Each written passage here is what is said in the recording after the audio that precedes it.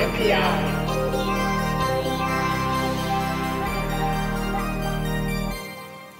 This week's Ion NPI is from NXP. Lady Ada, what is this week's Ion NPI? Okay, well, I've got a bridge to sell you. No, it's, well, I mean, technically, yes. This week's Ion NPI is from NXP, and it is the, I have to get the part number right, SC18IM704 UART to I2C bridge. That's not a bridge too far. We're not burning bridges here. We're going to make bridges.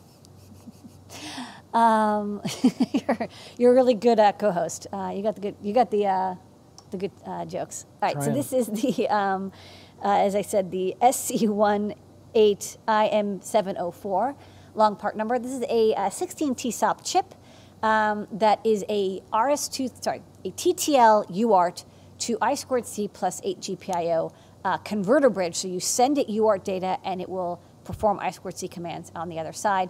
It also comes as a handy dandy RS-232 ready to go UART board.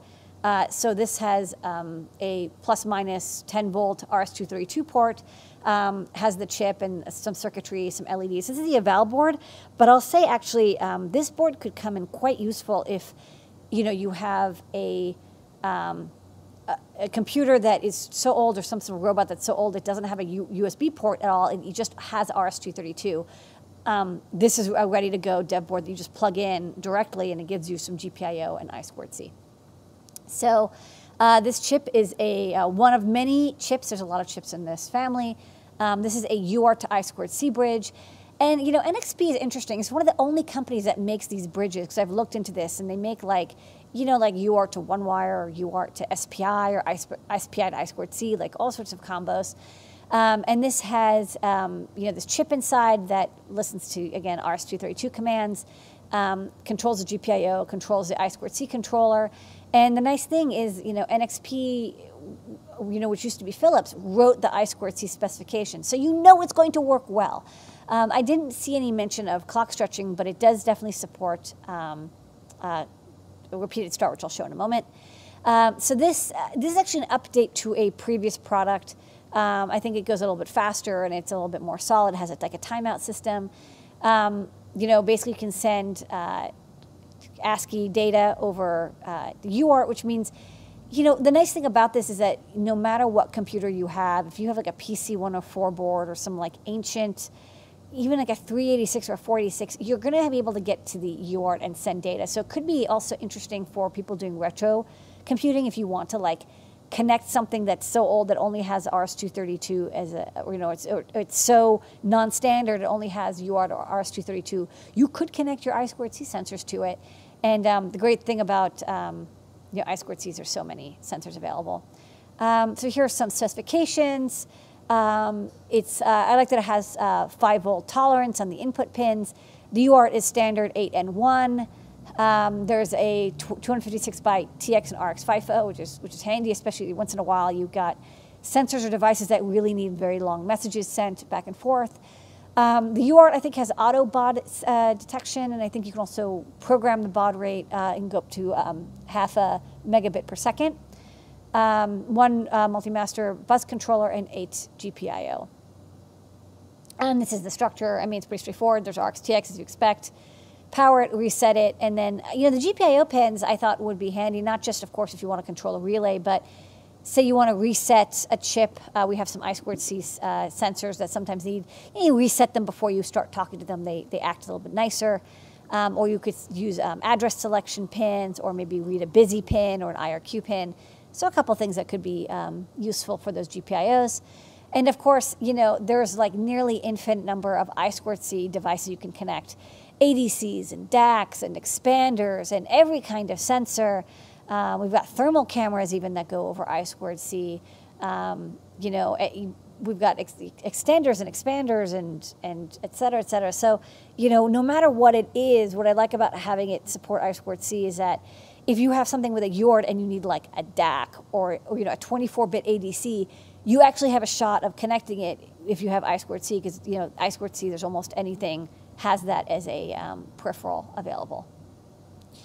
Like I said, it supports repeated start, so it's kind of handy.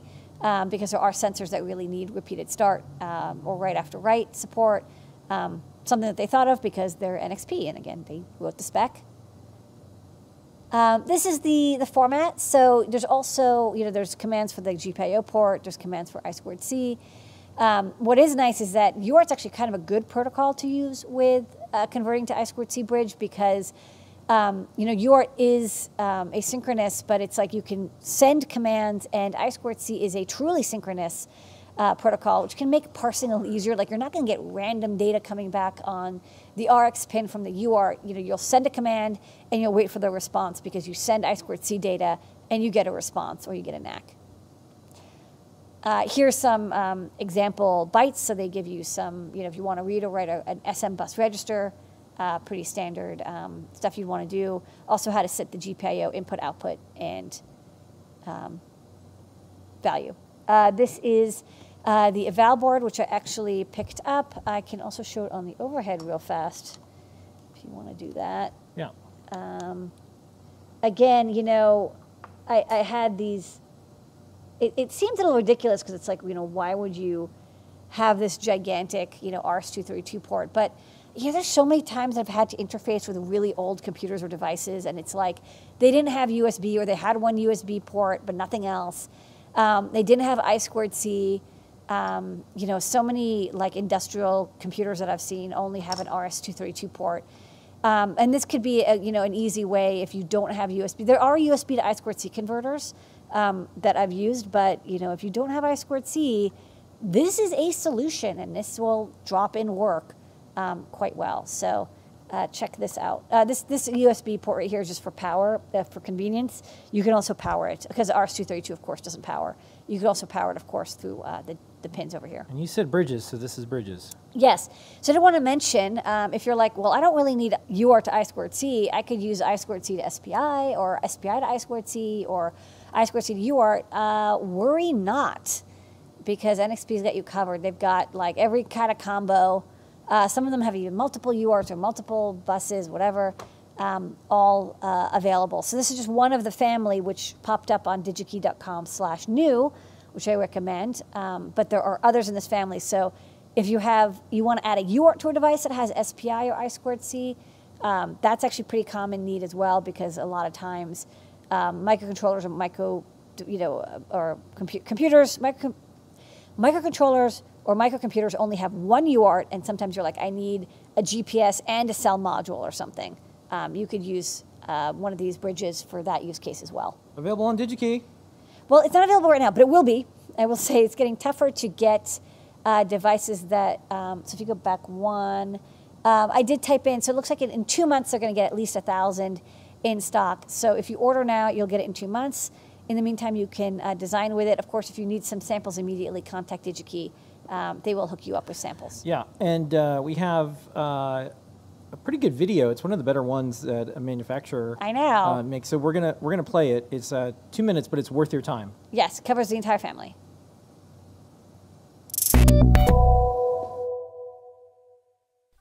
During device selection, the host and peripheral normally have matched communications protocols. Take, for example, this conference camera. The 24-bit DAC has either an I2C or a SPI interface which matches the embedded processor. However, there can be situations where, in mid-production, there is a sudden long-term supply constraint. For example, in this case, the I2C DAC is no longer available, and it requires a permanent move to an SPI DAC. The easiest solution is to use a protocol bridge that translates the different protocols with minimal change to the embedded processor firmware. There is also a similar case where the embedded processor must be reused for new platforms due to extensive use of legacy firmware, but the interface of the peripheral required for the application is different. Again, the solution for this situation is the drop-in bridge that translates between protocols. NXP has an array of bridges that overcome the limitation of different protocols between the host and peripherals. These bridges easily convert between UART, I2C, and SPI buses. This allows greater design flexibility and the ability to retain the original design investment while providing faster time to market. This also allows the ability to link legacy systems to new systems. There are 4 types of bridges, with the first being this family of 5 I2C or SPI to UART bridges with different SPI speeds, number of downstream UART channels, and number of general-purpose I/Os. The next device is the SPI to I2C bridge, which allows the SPI to communicate to fast-mode I2C peripherals and is multiple master capable. There are 5 general-purpose I/Os for things like LEDs and switches. The next device is the I2C to SPI bridge, which allows fast-mode I2C to communicate to SPI peripherals. The 3 GPIO can be used for the chip select in SPI parallel architecture applications. The next device is the UART to I2C bridge, which allows UART communications using RS-232 protocol to fast-mode I2C peripherals and is multiple master capable. Eye on NPI.